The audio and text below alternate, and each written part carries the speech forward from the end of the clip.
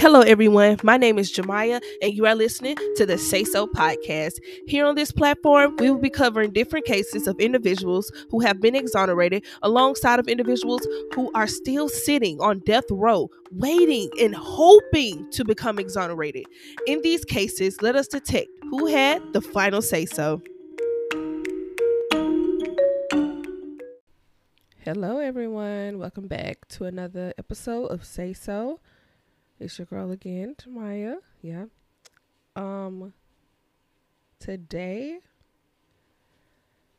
it's super early for me right now. Well, no, it's not super early for me right now, but I am tired. I don't understand why I'm so tired. And I told myself I'm tired. And I woke up early. And I can't go back to sleep.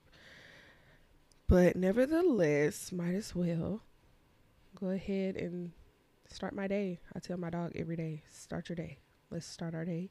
And I want to start my day. So, if you are in Alabama, you know that this past week, we've been having to not deal with, but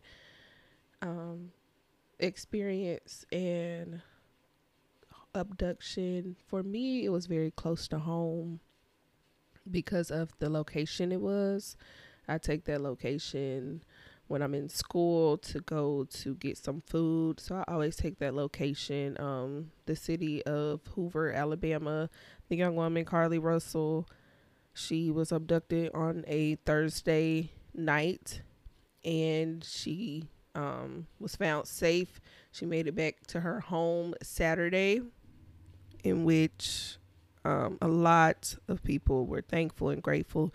This case was so, like, this abduction, not gonna say a case, this abduction was so hot to the point where you had Miss Tina Knowles, Beyonce's mom, posting about this young woman being missing. And then within hours later, when she posted that, word got out that Carly made it home. She actually knocked on her parents' door. And there are a lot of different speculations on how she arrived at her home. So I'm not going to get into the nitty gritty of that. Plus, this is not what the podcast is going to be covering, but it was just something that I wanted to talk about. And last week I talked about Unity dealing with the case of Brandon Bernard and how the internet literally was all in for him, and everybody was on one accord, reposting, sharing his story, getting in touch with the governors and things of that nature. And same thing happened here for Carly. It felt so small when it was in Birmingham, but like all of Alabama was hands down all in to help find her. Prayers were going up for her. You had, like, I woke up probably Friday. Yeah, so she was abducted Thursday, woke up that Friday, and on my timeline, all I could see was her story, live footage of the highway, I-459, and how you see her car and how somebody gets out of the car, how somebody grabs her. Like, it was like live footage of it. And it blew a lot of minds, and it brought so much gratitude to a lot of people, because it could have been you, or you thought of the times where you did do something that could have put you in harm's way. I know me, like, I definitely put myself in different situations, parking decks, walking in parking decks by myself, walking long distance to go into the grocery store. So just different, scenarios like that. Like, could have been me, but my mom said something profound. She was talking about how God, he uses different people, different vessels, and to expose different things. And she believed Carly was one of the people he used to show the tactic of how sex traffickers are trying to get people now, which are babies.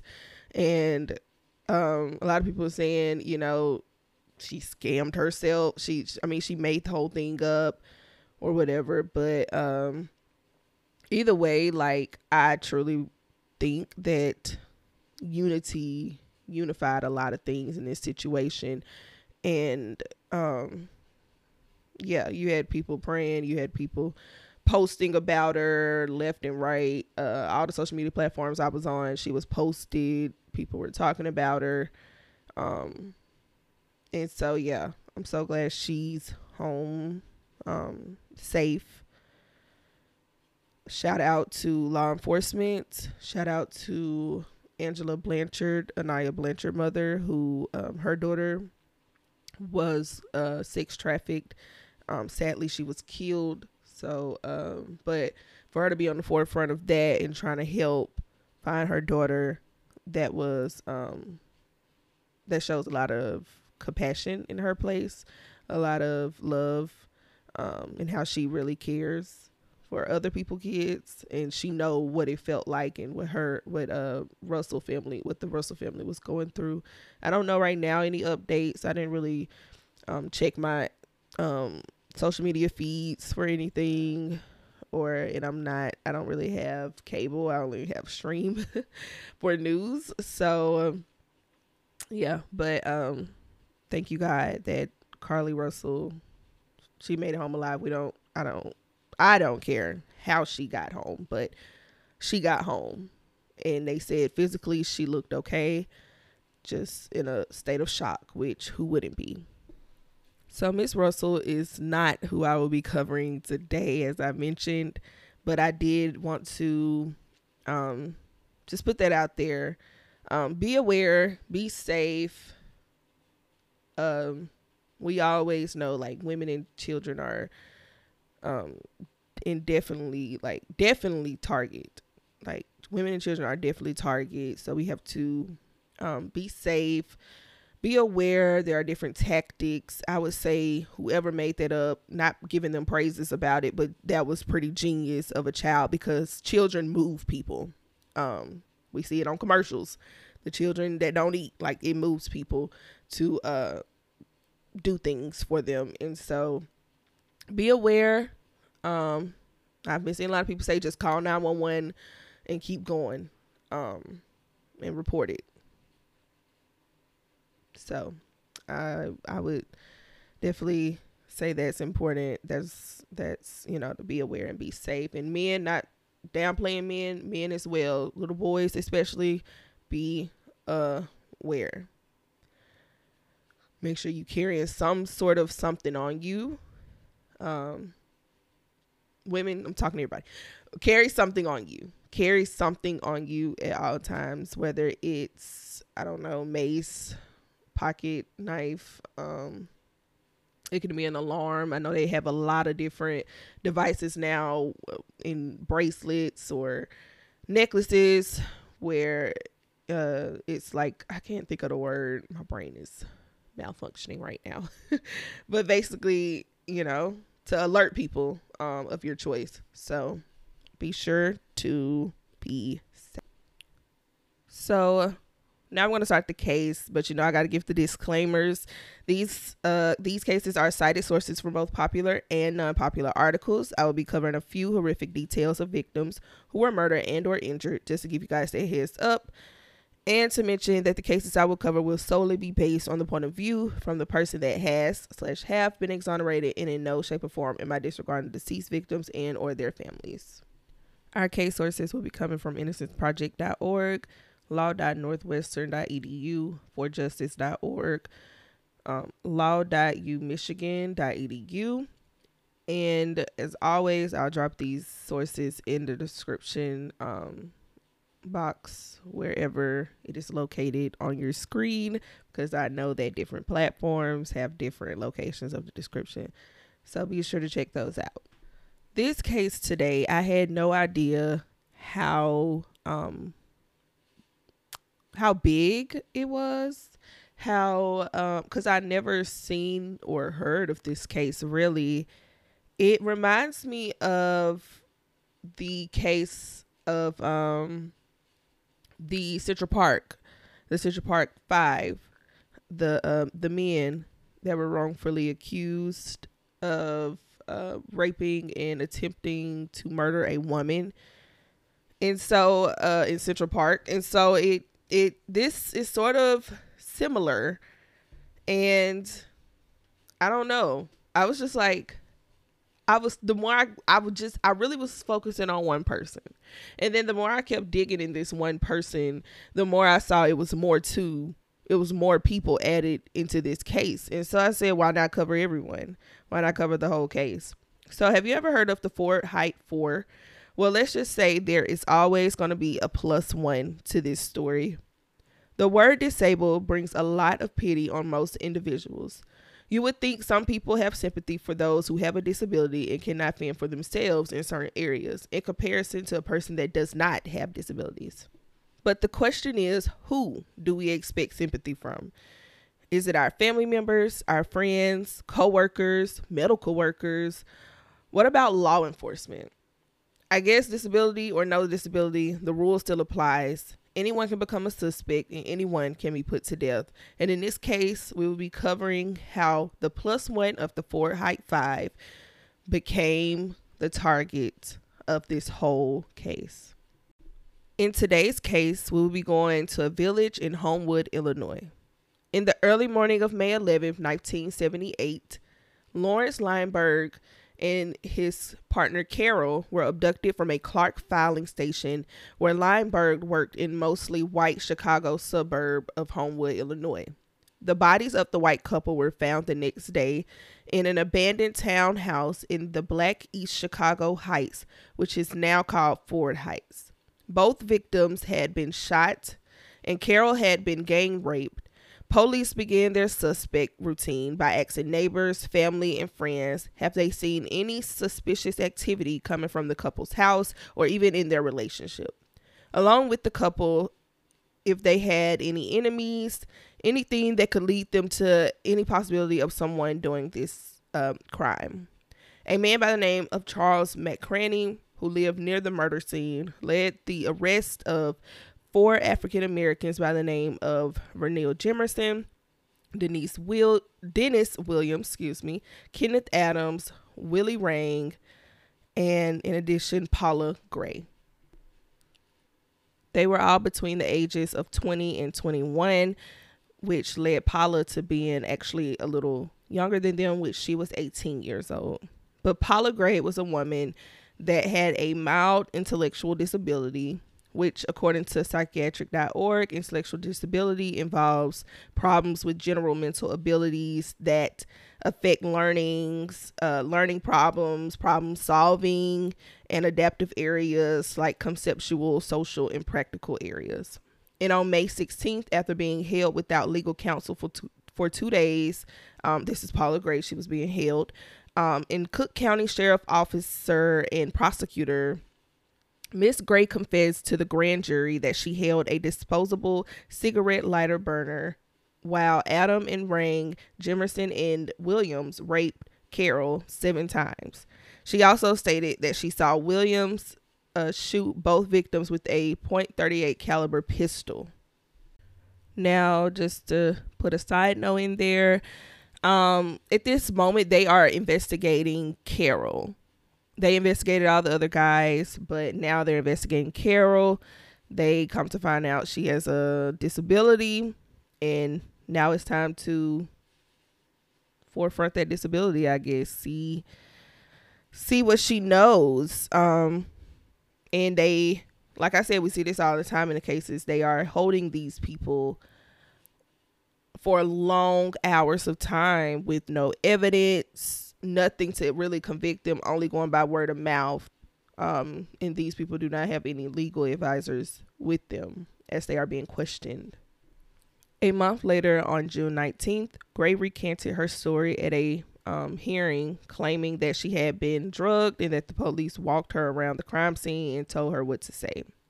Side note, when it comes to words, there are no takebacks. That is a fact. You can say something, you can never take it back.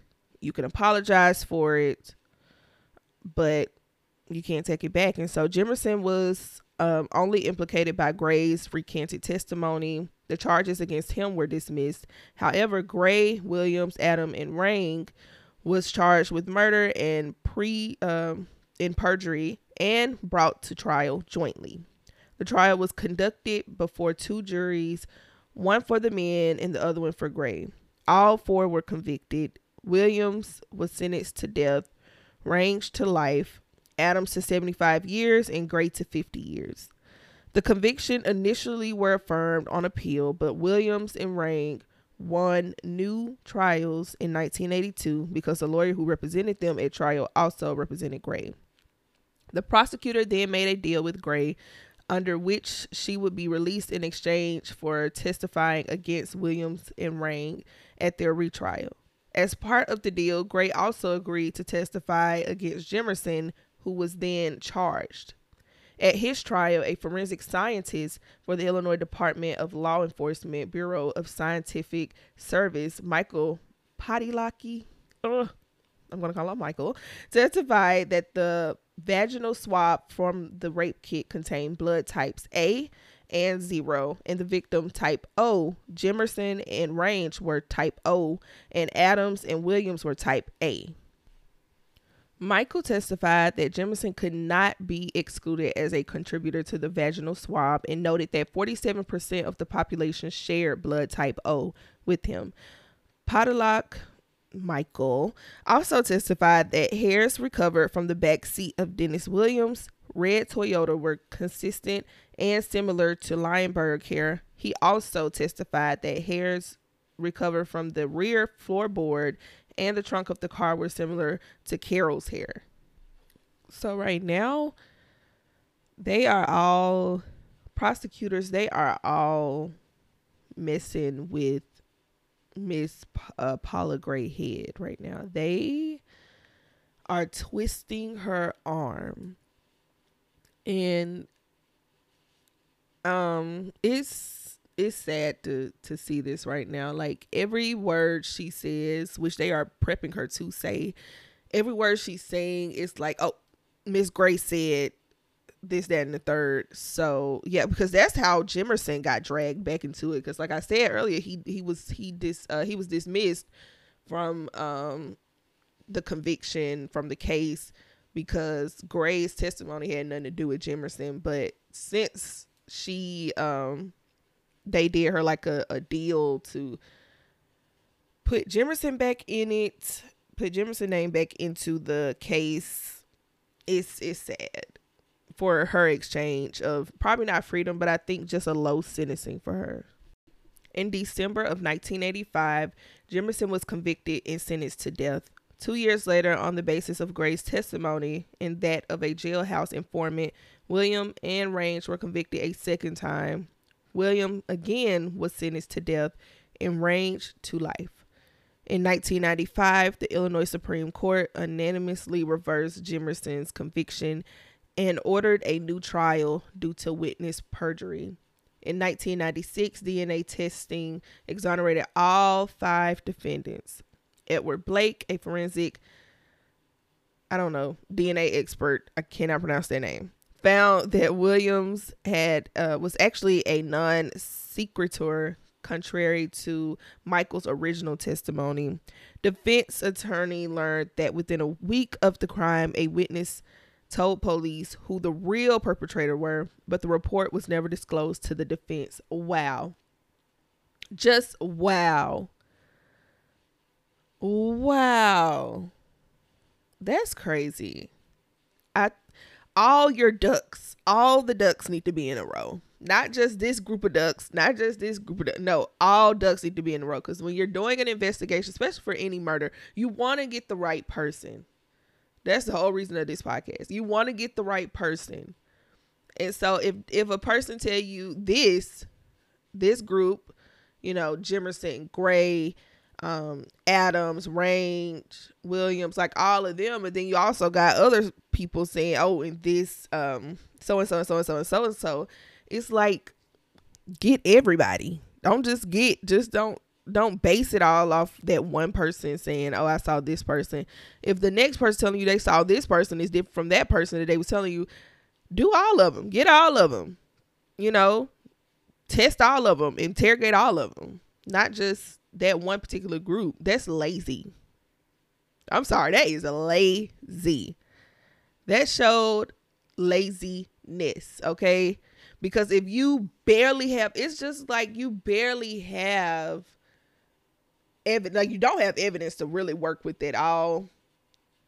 Scratching what the scientist said for, was it Jimerson case or something like that? For his conviction about the DNA and how they found hairs and stuff in the car. Scratch that part of it. But it's like, first of all, that wasn't even real, because after we just read, like, that wasn't, no. But it was the point of, if you have lack of evidence, if you see nothing can move in the case, all you're going by is a person with a disability testimony, move on. Get the real person. Get the other people that names went up in the suspect list. Like, don't just follow through with those people, because the ultimate goal is to get a conviction and to sentence that person to their punishment of the crime they did. Some punishments are to the extreme, which I will cover. How drug charges led to a lot of executions. Wow. Or life in prison. Wow. Or 50 years in prison. Like, it's just that, like, what is going on type of situation. It's just that much of a chaos in right now justice system. It's always been like that, actually, in the justice system, that these sentences don't really match up with the crime that they're given. And then you have some people that murder people and they have years on their sentence, but not life. So it's just weird. It's weird behavior in the justice system. The DNA identified the real killers, two brothers by the name of Dennis and Ira Johnson, along with Arthur Robinson and Juan Rodriguez. Dennis Johnson died of a drug overdose in 1993. Ira Johnson and Robinson pled guilty to the murders and were sentenced to life in prison. Rodriguez was convicted, got a new trial, and was reconvicted. He was sentenced to 65 years in prison. In 1999, Cook County settled lawsuits filed by the innocent men known as the Ford Height Four for $36 million, the large civil rights payment in the U.S. history. Oh, that was a big payment. That was between four of them. Y'all, let's do that math real quick. Hold on. 36 divided by 4. Oh, they all got like $9 million each if they split it between. Cause I don't think each of them got 36 million, but if they did, that's what's up.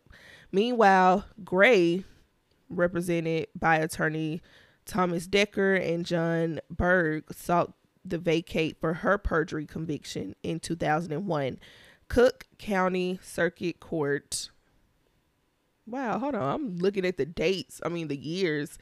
The guys got released, in 1999, and she's still fighting to get her release, and that's in 2001. So Judge O'Neill vacated the conviction in a 352-page ruling, the longest such ruling in Illinois history.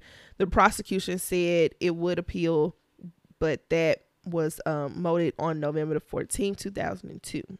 When Gray received a pardon based on innocence from Governor Ryan, which allowed her to receive a $120,000 and $120,000, come on, math, $300 in state compensation on December 18th, 2008. The Cook County Board settled the last remaining civil lawsuit and rewarded Gray $4 million. Because when I was looking, I said $120,000 and they getting $36 million. Ooh, child.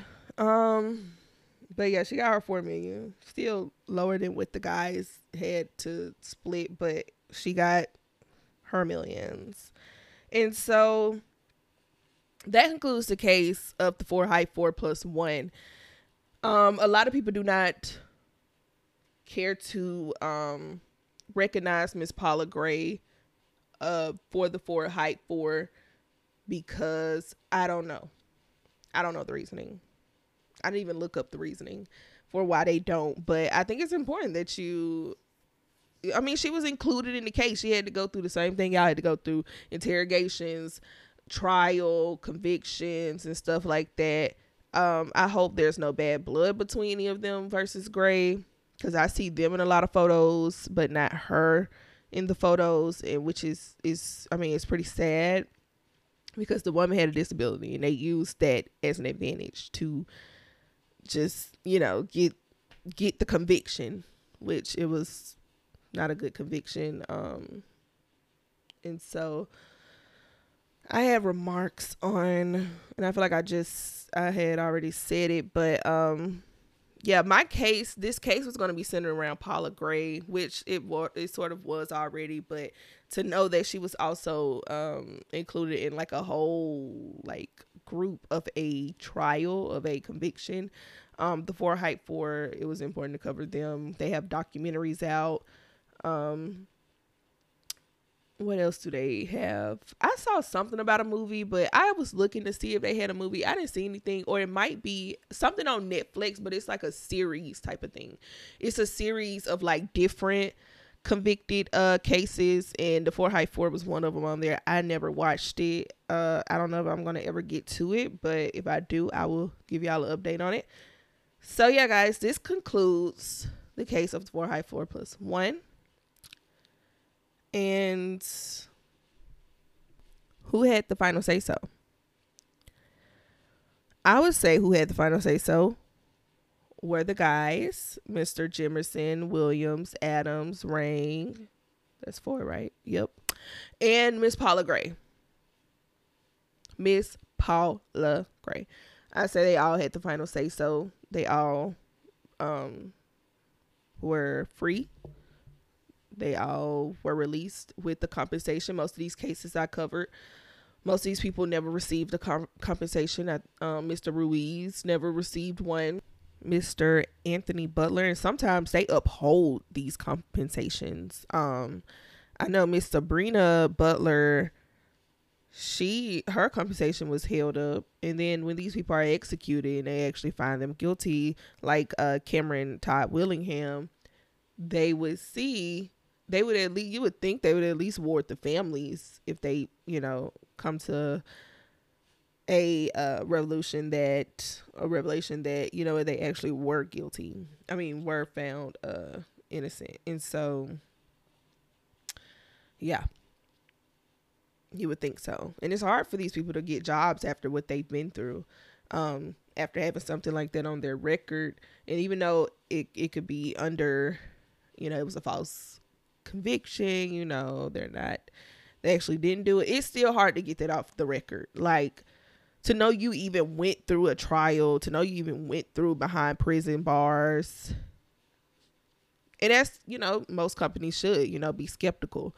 So yeah, I think a compensation is always good for these people who are stepping back out into society after being convicted of a false accusation. Yeah. Okay, guys. So make sure you follow our Instagram at say_so pod. I'll catch y'all back in the next episode. Tell a friend and tell a friend to like this episode. And I also have a thought. How would y'all feel if I added a second co-host to this podcast? It wouldn't be a permanent person. It would really just be a different person. I just need to know, I just want to get some commentary on it.